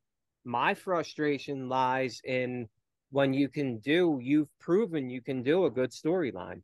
This bloodline thing has been awesome. I think it's run its course. But I mean, there has been very good story stuff with this bloodline stuff. And like, it's because they pay attention to it. If you paid attention to the other people on your roster, I just feel like you could create that, get me involved, man. Give me a reason to watch besides a guy doing a moonsault. I've seen it, man. I've seen it. Well, we do have SummerSlam 2023 coming up. And I want to mention moonsaults. Speaking of moonsaults, speaking of WWE, but on the way out on that conversation, real quick, that was a sidetrack. But Vince McMahon, like I'm gonna sit here and crown him and give him creative, glory because of what he did for Ted DiBiase. But I think what you said, Duke, is also true. Like he had Pat Patterson, who is so responsible for a lot of things, and he had a lot of guys helping him, though. Yeah, I'm just pointing Pat Patterson out because he's the obvious one. But we talked about, Frank and I did through text, like maybe Bryan Danielson shifting into more of a, like, I guess, right-hand man role, which would be, I think would be, even though I know he's a wrestler through and through, like a mat wrestler, but I think he also understands the business. He had the WWE side. And I think he low-key appreciates what it takes to make a company bigger, not just, doing moves and whatnot. So I know Frank was keen on that idea, maybe. I mean, they have so many veterans there. They have Arn, they have Jake, they have Jerry Lynn there, who doesn't get the respect that he deserves. I know in the grand working with of wrestling. Malenko, yeah, like there's plenty of guys there. I just hope that they're challenging him instead of being like, "You're right, boss. Let's do the ladder match," that we've seen fucking 14 times this year. You know what I mean? Like, just try to do something different. And bad versus good never goes out of style, man. Yeah. Frank, we're going to talk more about AEW, obviously, as the weeks go on. We're coming up to All In Wembley. We want to see how that show shakes out. I want to talk about WWE now, though, if you don't mind. We got 2023, SummerSlam 2023. You're out of here, Duke. He doesn't care. Look at him. He's taking this. You're still on the clock, pal. We're still alive. You ain't clocked out yet. This shit. No, listen, this show, the way they built this thing, I have to give them at least a little bit of credit, because if you look and stare down some of the matches, they've put time in. They put effort in, if you want to call it that, for 2023's version, because the Bloodline thing, We talked about it, bro. Maybe it's run its course for some people. This has now shifted into Roman versus Jey Uso. Recognition of the tribal chief on the line, the undisputed WWE Universal Championship on the line. But it's like, are we the outsiders here now? Because the fans are all about main event, Jay. Yeah. We're sitting here wondering. I mean, look, is it any different than Brett taking on Owen Hart in SummerSlam 94 when Owen wasn't super established? Mm-hmm. Yes. I just wanted to know. I just wanted to know. For some fans, it might not be, which is crazy, though. Yeah, no, well, listen, I hear you. Yeah. Go ahead, John Boy. No, go ahead. No, because for some fans, you're right. Like it is, it's significantly bigger than Owen Brett for some of these fans. You know, it's the greatest wrestling story of all time. A lot of these people are saying, yeah, and like that last match too, where I was kind of like, all right, you guys jumped the shark, super in the minority. You know what I mean? Like everybody loved it. People were calling it like, even Dave almost gave it 5 stars. You know what I mean? Like everybody loved it. I'm just over it, dude. Like I'm just congrats. Like we've been begging for like long-term storytelling, or some fans have been begging for WWE to have some long-term story. Now it's like they're never going to end the story. It's like ever. It's like they take everything and run it into the ground. Everything you want, they run it into the ground. I'm just over main event Jay and Roman. I was only in it for Roman to beat Cody. Jay. You know, I got that wish, and now it's like I could care less what happens to the guy. You know, like he's breaking all the records. It's cool, I guess. Do you appreciate the story like overall though, or do you think this was a sidetrack that didn't need to be done? I could appreciate the Bloodline story in its totality. I just wish it would have moved along a little quicker. Like I feel like WrestleMania should have been the end, you know what I mean, and not going into SummerSlam and then beyond. Right. You know what I mean? Like I was good with your pacing, even any kind of sort of sidetracks that you went. If you look at Sammy's run, that kind of came out of nowhere and turned into something else. And, you know, now they're going right back to Jay, like it's seemingly like they originally wanted. I get it all, but like if they could have just moved it along quicker and not feel like you're holding up the show so much that you create a secondary belt, just to have a fighting champion, like maybe you could have fixed that up in a way that was smoother. But I do give him credit. It was a good story and people love it. What can I say? And, asses are in seats every show, you know what I mean? And I think it's because of this, like people, there's a lot of factors people say into it, but I ultimately think it's Roman and this Bloodline story I do think is carrying that company, so, what do we know? How about that? What do we know? And I think it's important to point out that Roman Reigns being on top, like during this time, this boom, I've heard, I think it was Undertaker say that this is the most financially successful time in WWE's history, and Roman's on top. So as he looks at it, this guy deserves a lot of credit. And that's true, but the product does sell still. The big WWE logo sells. The Cody Rhodes Brock Lesnar feud has gotten a lot of time put into it. And Duke, I'll let you talk about that Bloodline thing, but I just wanted to set the stage here because we got the Cody and Brock Lesnar match. They've done a decent job kind of staying the course with these two guys. I like the time they put in. If you really think about it, Drew McIntyre has kind of had his eyes on Gunther for a while. They fought at WrestleMania in a 3-way, and they've sort of like crossed paths over the last 6 months. So this is also, you could say, a culmination of a feud. And then you get into things, like Seth Rollins and Finn Balor, and there's some women's matches in there we'll talk about maybe. But, you look at the card, and I'm going to just go on a limb and tell you right now, I bet you when we talk about this show, I think it's going to be a good show. Like the day of, like, I think they'll deliver a good show. It's just, maybe you're right, Frank. Like the Bloodline thing is kind of like suck the life out of us as far as, like our interest personally. But Duke, what do you think? Yeah. Like, are you looking forward to anything specifically on the show? I think it'll be fun. I do. Like looking at the card. I say this all the time. It's all about your mindset going in. I'm going to get some good food. I'm going to just take it for what it is. Like there's a battle royal. That's cool. Those are always fun. Hopefully my man LA Knight takes that. I know you guys love them. Yeah. Um, there's the Intercontinental title. I love Gunther and Drew, so that's cool. I'm actually looking forward to Ricochet and Logan Paul because I think I'm being dead ass serious right I now. just You're love it. I laughing want to because you stop the think presses because let me tell you why, brother. I talked to you last week about Bash at the Beach 94, and everybody has a place.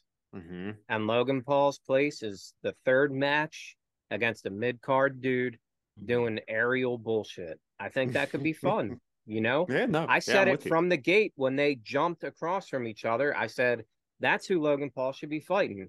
You did. Roll the They tape. heard you. Well, Yeah. look, we manifest things here. Once That's what again, we do.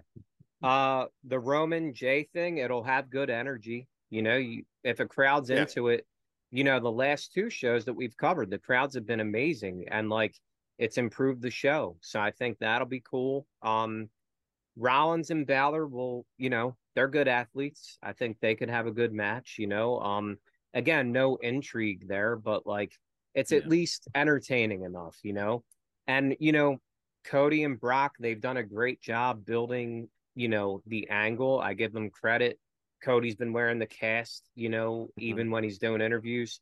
Props to him for that. I don't give a shit because it's Brock. it's going to take a lot for me to ever care about Brock Lesnar, man. Right. That's how I Honestly, feel. like it's a shame because I do like Brock, or I did at one time. It's just I don't know what he could do that I would be into, but you got to give him credit. They have tried. Like every week they're doing something together, or at least talking about it. So I think overall the show has a chance to be fun, at the very least, be mildly entertaining, and that's all I want. I don't think we're gonna get any classic matches. When you look at the card, you're gonna be like, man, when we talk about SummerSlam's greatest moments, we're gonna bring up this Seth freaking Gunther and Rollins Drew. match right here.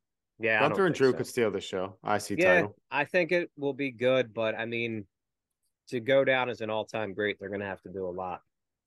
No, But I'm with you on the Brock thing. I do give them a lot of credit. It's the Brock Lesnar, one of the greatest of all time, by the way, without a doubt. Brock Lesnar. His resume's sick, but it's going to take a lot for me also to be like sort of captivated by a Brock Lesnar thing. The Cody Rhodes, the problem with Cody for me is the deflation after WrestleMania, and that's the issue with the bloodline is like Cody losing and me feeling that pain and having to watch this storyline continue with the bloodline and only to turn back into a Jey Uso thing. I think the problem with me in the bloodline is like I like Roman, but I'll never put him in my top 25, probably not even 50 favorites list, So it's like, other than him though, the stable of the bloodline, the faction, it's like, if this was the Hart Foundation in 1997 and we're watching them implode as a family, of course I'm like on the edge of my seat. I guess I just don't care about the people involved for the most part. And maybe that's why us three aren't as into it as some people who they got the one finger up, and the Usos to them are their Hart Foundation. Yeah. Real quick though, it's once again, it's the karaoke thing. They get to do something, right? Like totally.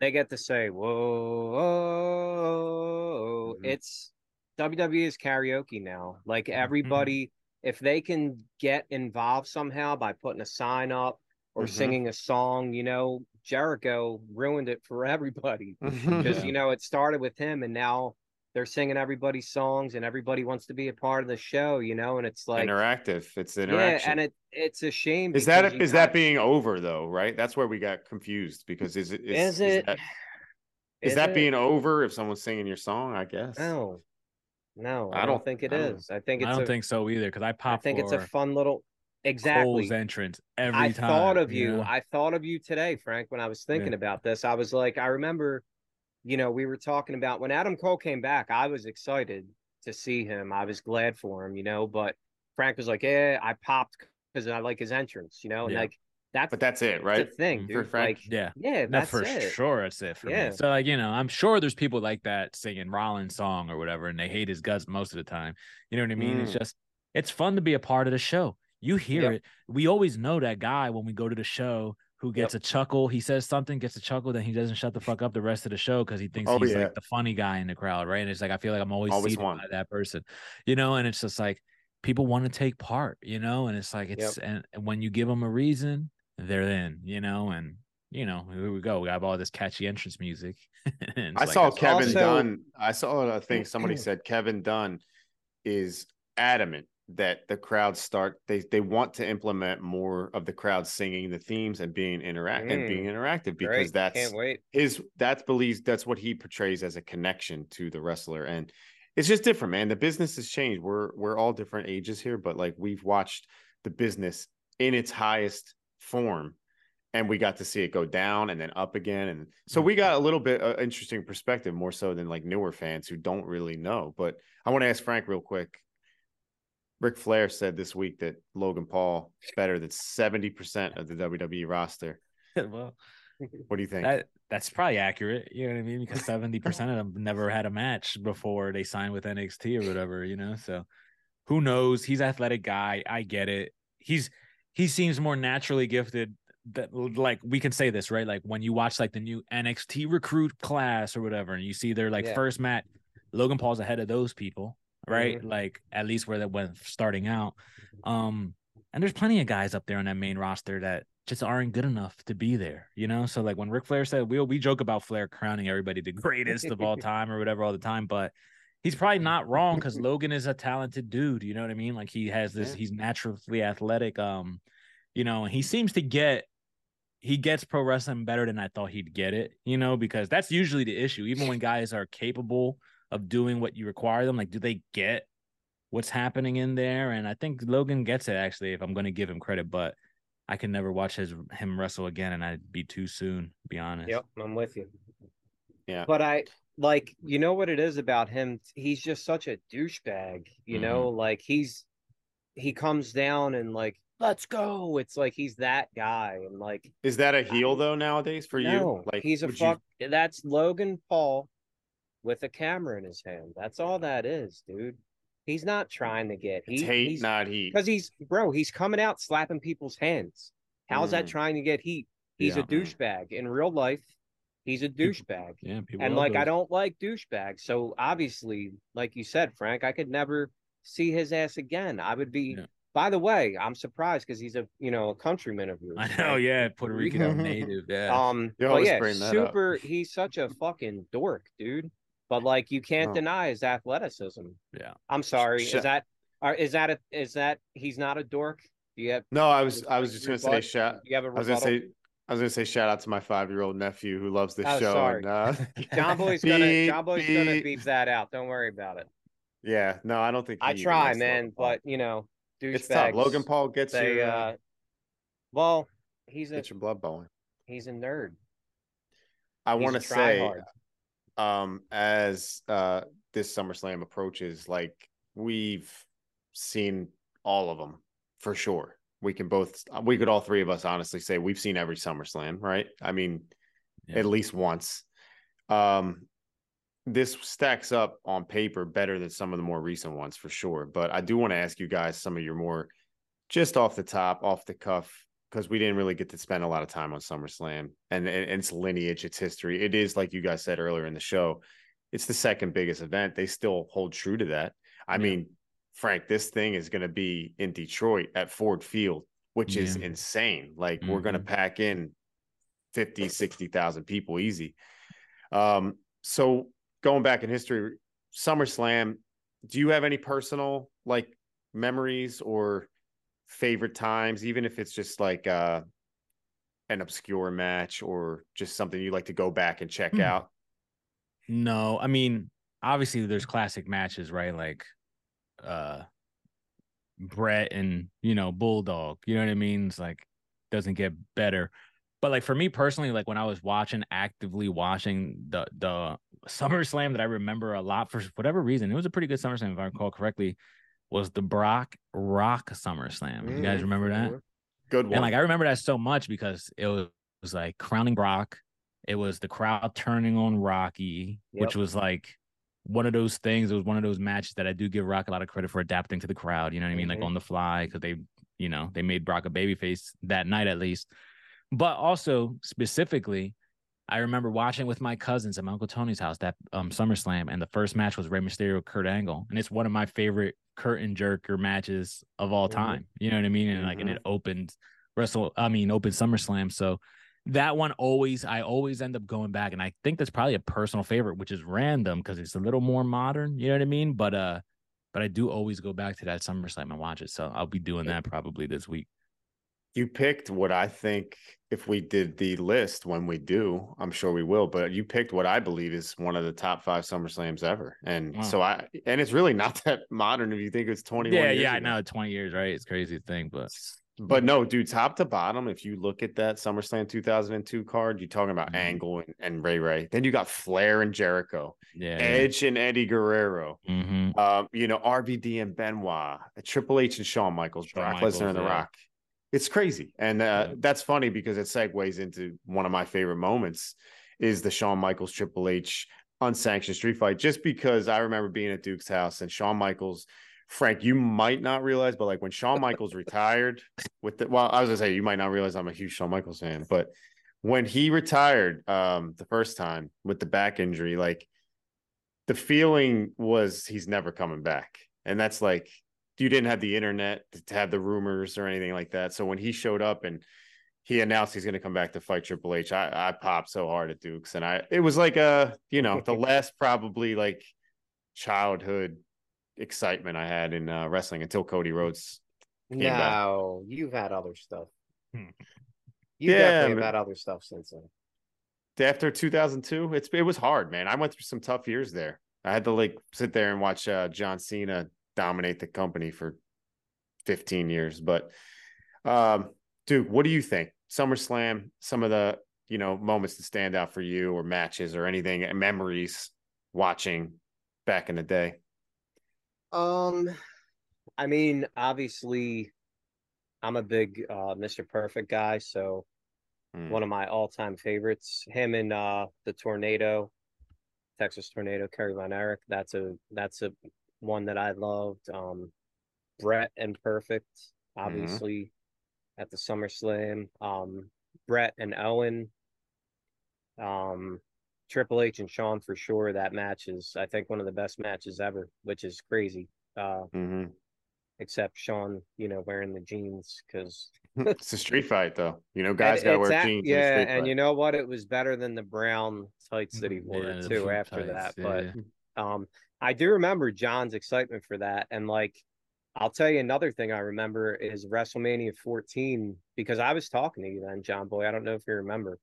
It was probably when we first met or so, but I was like, yeah, man, Austin's going to take him. Like, yeah, I don't want him to, like, because to you, that was the end. If he lost, he was going to leave and never come back. And he did. He was gone for years. So like, when he came back, that was crazy. And even I, like, who wasn't a big Shawn Michaels fan at that time, was excited. It was almost like when Edge came back to the Rumble.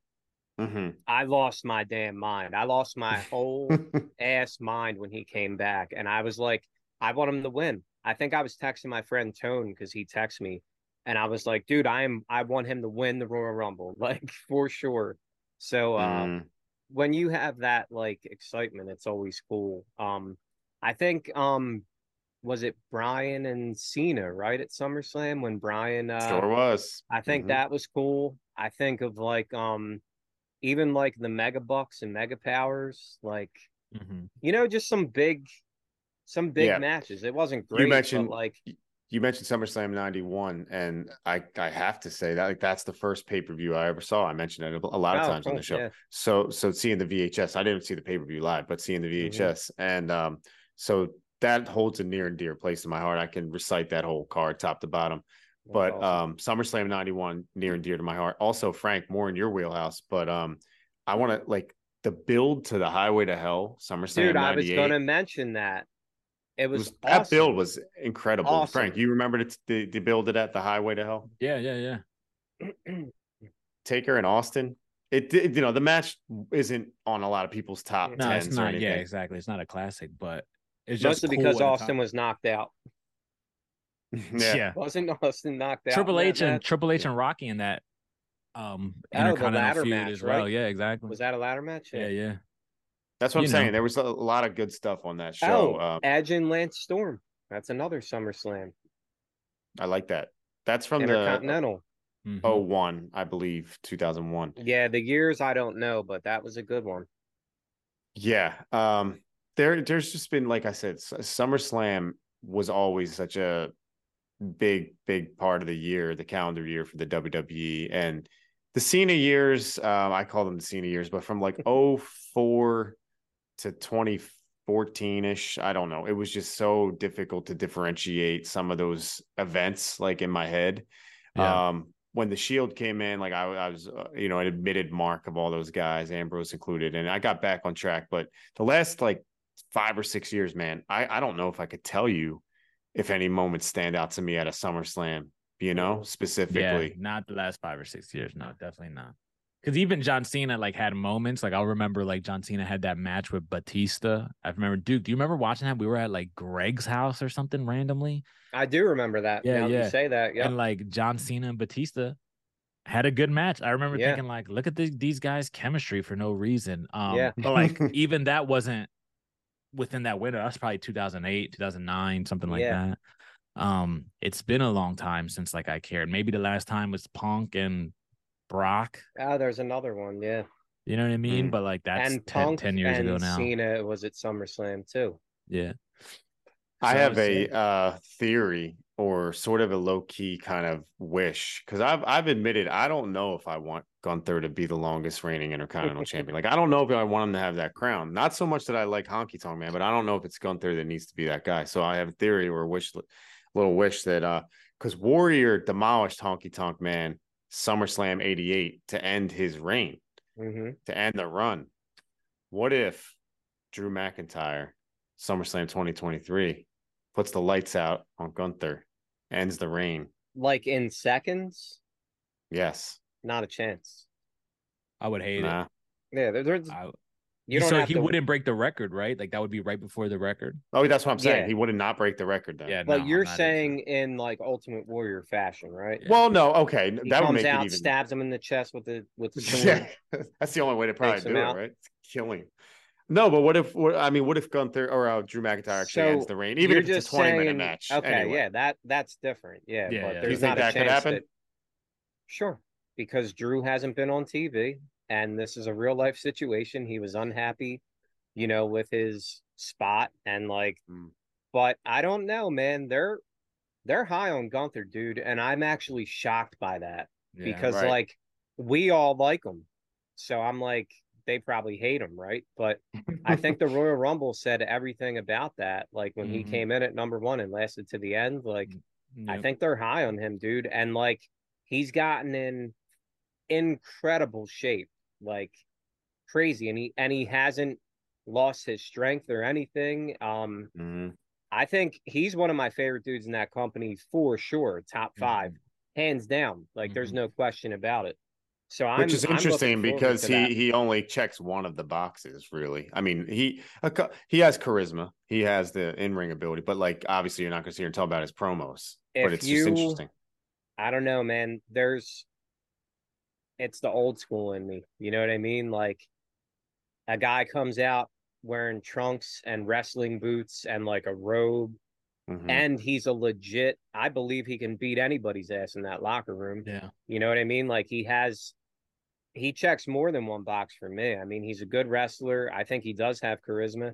I think he can talk. It's not like he's out here, putting out zany one-liners like Seth freaking Rollins. But like, I think he's cool in his own way, and the It's ring interesting the way, general, like, yeah, it's interesting so that Triple cool. H, he's handled that very well. And he's clearly got his stock in the Gunther thing. But I also, like you said, Drew McIntyre holding out on the contract. It's a stadium show. It's a callback to SummerSlam 1992, potentially, where, I mean, the British Bulldog lost, but the main event was the Intercontinental title, another big moment that I obviously had to mention before we got out of here.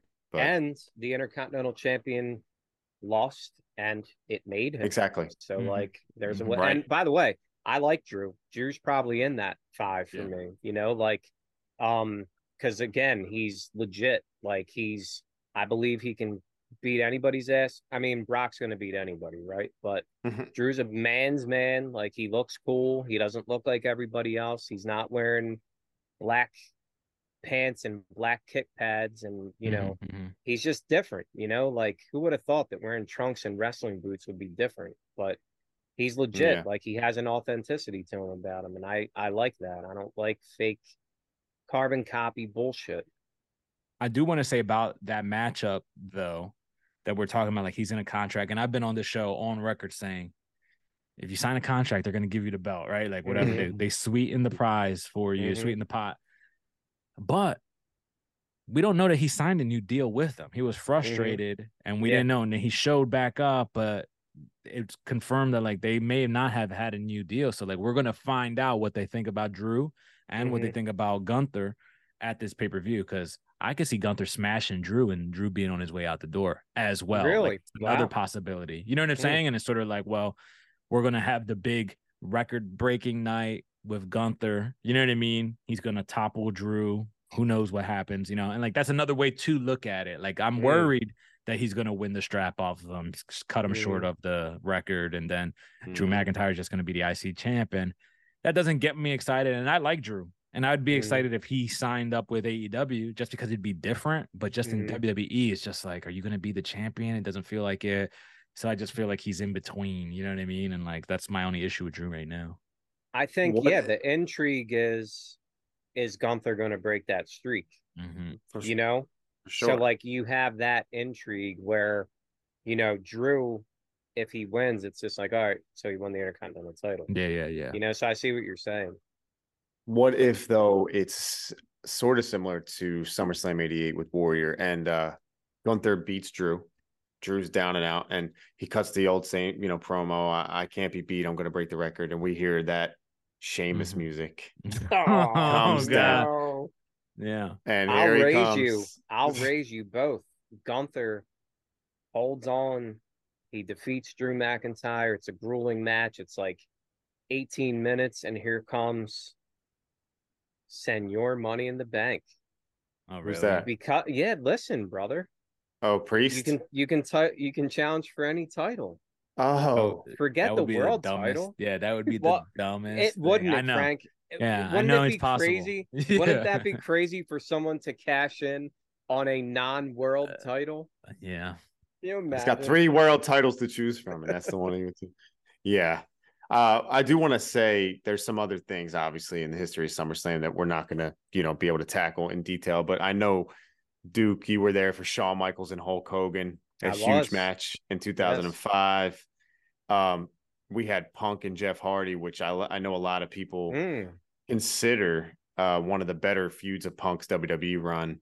Bro, that was this is where, like, the generational thing is shifted. Weird, because so we're saying, the Cena years, and we just discount that from, like, the history of wrestling. There are 22-year-old kids that are like, Jeff Hardy's goated, bro. Yeah, like, I know. He's my all-time favorite. So, like, crazy, right? It's funny, yeah.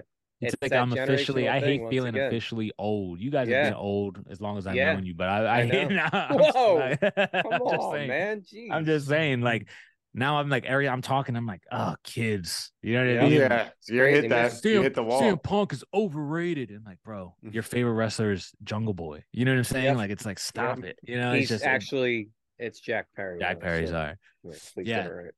It's just it's one of those things, It's one of those things. I told you guys before, I maybe mentioned it on here. They were asking people, like, they were asking a bunch of kids, like a little kids basketball game. When you hear the name Melo, who do you think of? And every kid besides like 2 said LaMelo Ball, and it was just like, oh, I'm old. Melo's no longer Melo anymore. You know what I mean? Like, somebody else is thinking. Yep. Well, how about, AI used to mean Allen Iverson to us, but now it's the robots that are gonna destroy the future. Yeah, exactly. It's funny because, like, even Jordan, like, without his shoes, people wouldn't know him. You know what I mean? Like, they would be talking about, like, LeBron as, their Jordan. We would not, be able to get out of here without talking about a couple more SummerSlam moments, though. I want to bring up the classic Undertaker versus Undertaker. No, I'm just kidding. The match made in heaven. Savage and Elizabeth, great moment. We've covered it a lot on this show. Powerful stuff. Great storytelling there, I think. And also, do you guys remember trivia? Well, you'll get it right away. But do you remember the Nexus versus WWE matchup where Cena had to introduce the mystery partner? It's Daniel Bryan. Bryan, yeah. But listen, as goofy and shit, we all popped. Oh, yeah, absolutely. Yeah, we all lost our minds because we thought the guy was fired. We thought he ruined his career with the stupid Nexus angle. Choking. By the way, good shit. That team is pretty damn cool. The WWE very team. Cool. Bret freaking Hart. And that Nexus team though is not. No, exactly. But Heath Slater took care of Bret, and I like he sure did.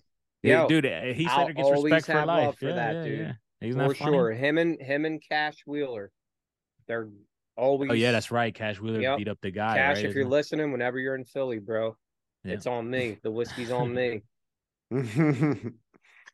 Yeah, so much to talk about with SummerSlam. We'll do that one day. We'll count down legitimately some of our favorite moments or matches. But listen, maybe another year, right? That's right.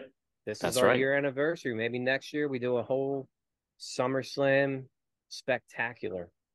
I like it. We'll hop on the Lex Express now, which was derailed at SummerSlam 93, unfortunately. Speaking of Lex Luger, let me tell you guys what happened. I believe it was last week. He tweeted, he X'd. Is that what we're saying now? Yeah, we're X'd. He X'd a photo. Yeah, he got X'd. And it was him and the Stinger. And I was like, one of my favorite teams ever. I was like 2 Hall of Famers, and he gave me the big thumbs up. Nice. Yeah, it was cool. I got one of those from Scott Hall back in the day. That's awesome. On Twitter. Yeah. That's beautiful. Of me when I joined the clique, and he liked Dude, by the way, the Lex Luger, that whole Yokozuna SummerSlam thing, man, that was some of my earliest memories of pro wrestling. You know what I mean? Deal. Just like I remember seeing it and seeing him slam and Yoko being scared. When I was a kid, that felt like a big deal to me. Looking back on it now, it's funny, but when I was really, a kid, you still don't think that was cool now? Like as no. I think it's cool because you know what I mean. But it's just like funny to look back on it. I'm like, man, I really thought like there was nothing bigger in pro wrestling. You know what I mean? Like than this moment, because like I just have a visual of him seeing him slam. Weren't they like on like a runway or something like that? Like it wasn't. They were on an USS Intrepid. Yeah, that's what I'm saying. Yeah, like that's what I remember. It's funny because I haven't watched that in so long, but like that's what I remember as a kid. And I just remember Yoko being all shook, running away. And like as a kid, that memory stayed in my head forever. I don't even like Lex. I think that is epic. Like me too. Still, like when he arrives in that helicopter, I can see Luger's face. Like he's all the business. Shirt. Yeah, dude. Like I was like, you guys know I'm a Luger guy. I love Lexi. It's a goddamn travesty that he's not in the Hall of Fame. It really is. Like they need to get him in ASAP while he's alive, Yeah. But that whole thing, dude, that lead up, once again, WWE dropping the ball, with the culmination of something when he should have beat the great interrupter known as Yokozuna. But that was that was a big thing. That's what a top moment in WWE history, let alone SummerSlam history. The slam on the USS Intrepid with Lex Luger was absolutely huge. We're gonna hop on the Lex Express to next year. This has been a whole 1 year of no sold. And we're signing off. I do want to say though, because you brought up Razor Ramon, Frank, on the way out, not to be all somber, but we do continue to lose some of the, our heroes in wrestling. As we do the show, we lost a few more, and the Scott Hall one was surreal, brutal, and I'm glad we can use these shows to pay tribute to these guys and talk, just in our own little circle here about how much, especially I know Frank, you that was your guy that connected you to wrestling. For sure, dude, that one hit me hard. And it hit me harder than Eddie's even because Eddie's I was kind of like I was out of wrestling at that point, you know what I mean? And I remember somebody texting me and it was just like, oh, it was sad, and it was just like a bummer, but I kind of wasn't so deep. But with Razor, it became one of those things where I was also younger when Eddie died, and like as you get older and you start to think like I remember when I met Razor, it was like I got to meet this guy before he dies. Unfortunately, that's how we look at it a lot of times with our favorite wrestlers, And it's sort of like, and I made it a point to meet him, and it's like a memory I'll hold forever. And I didn't get that with Eddie. So I think that all of those things combined, and the fact that he reminds me of my uncle so much, it just felt like, wow, like this guy it really hit me harder than like any other pro wrestler's death. I was very bummed out about it. So yeah, it was a hard one, but rest in peace. But we got to Razor. share, Yeah.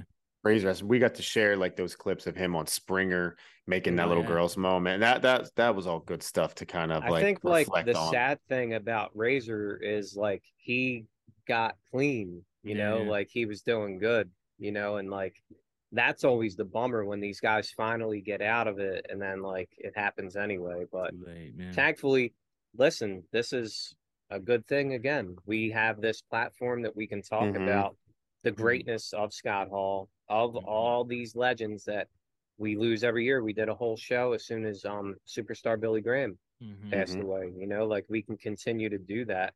Unfortunately, it's a thing.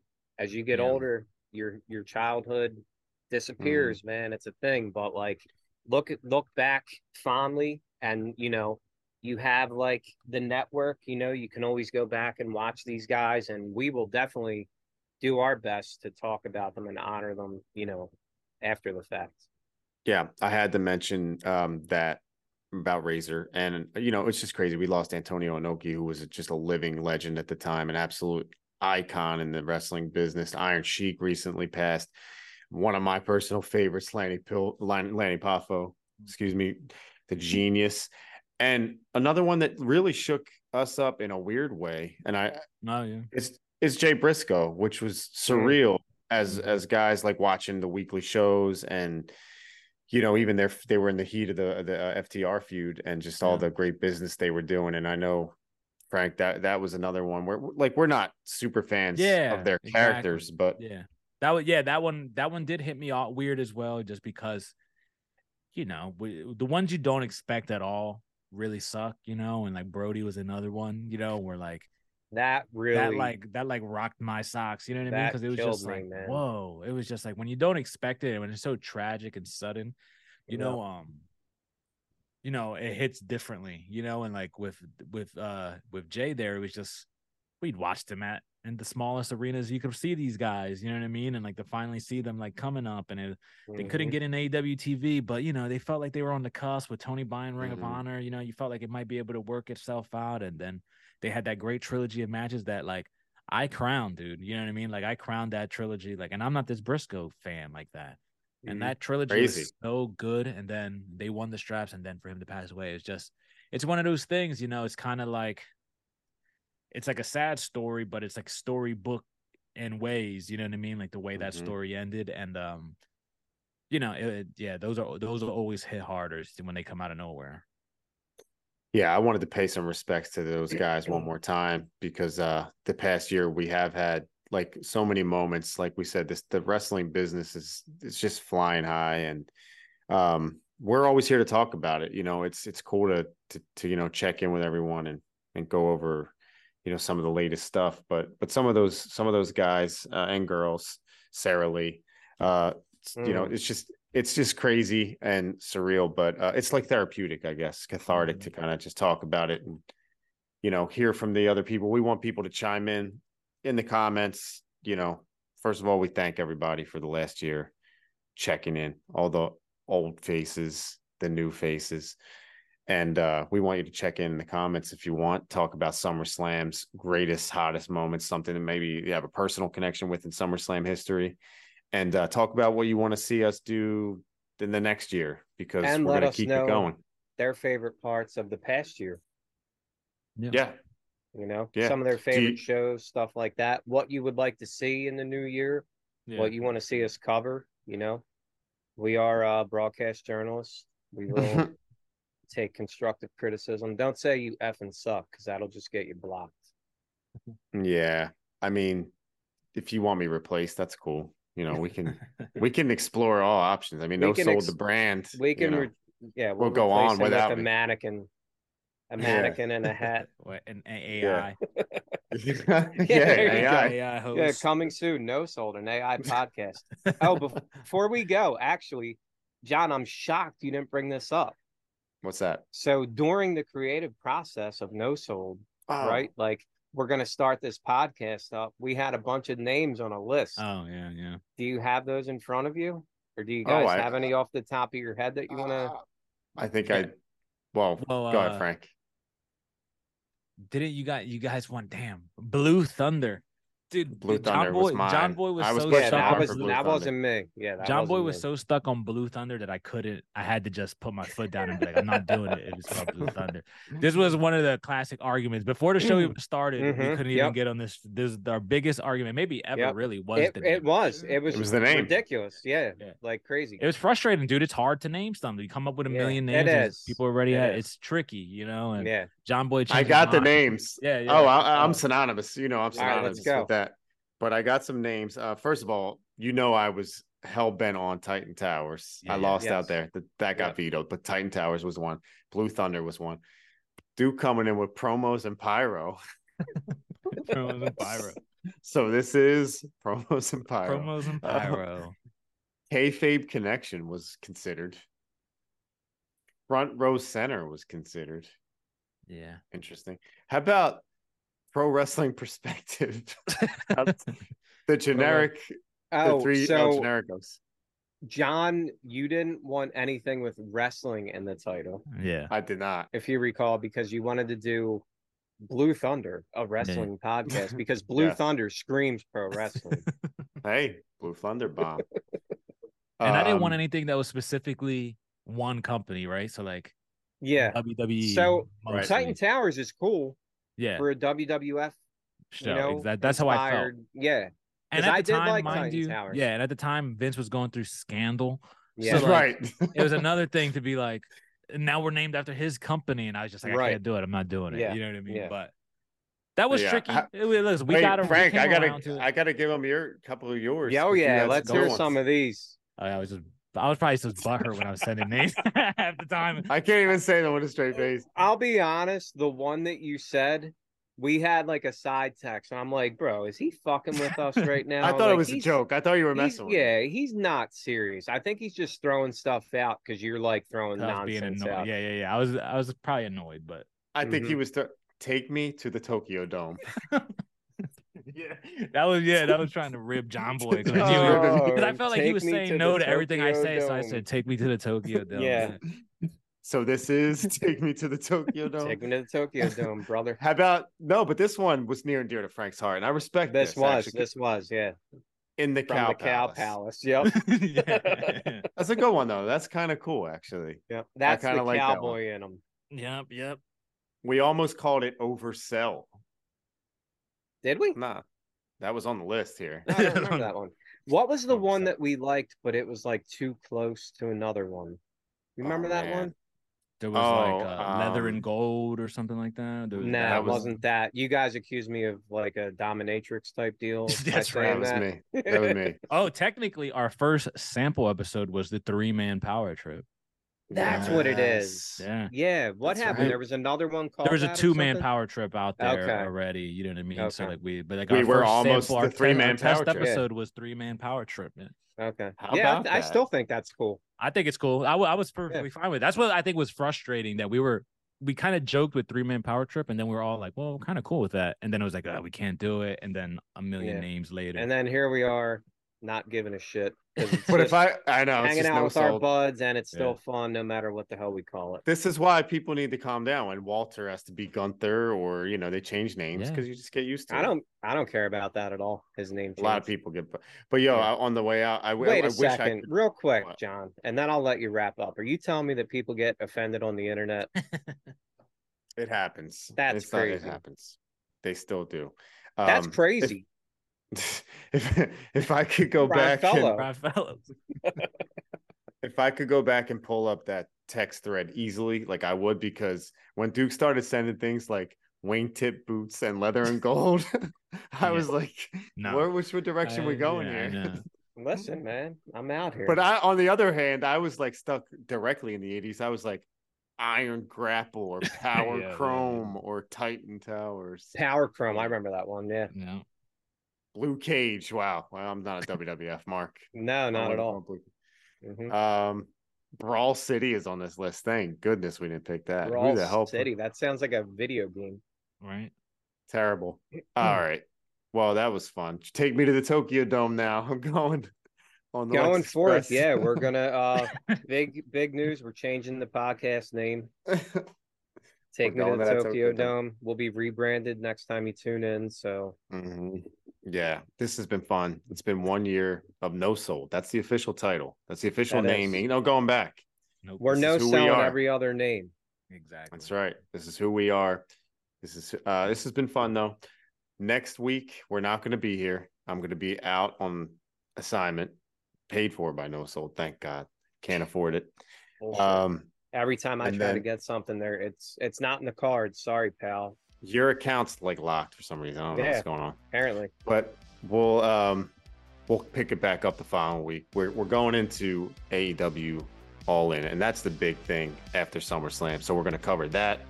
We have a lot more to get into. We're going to go down memory lane, check out some old shows, some spotlights. Let us know in the comments what you want for the East-West connection.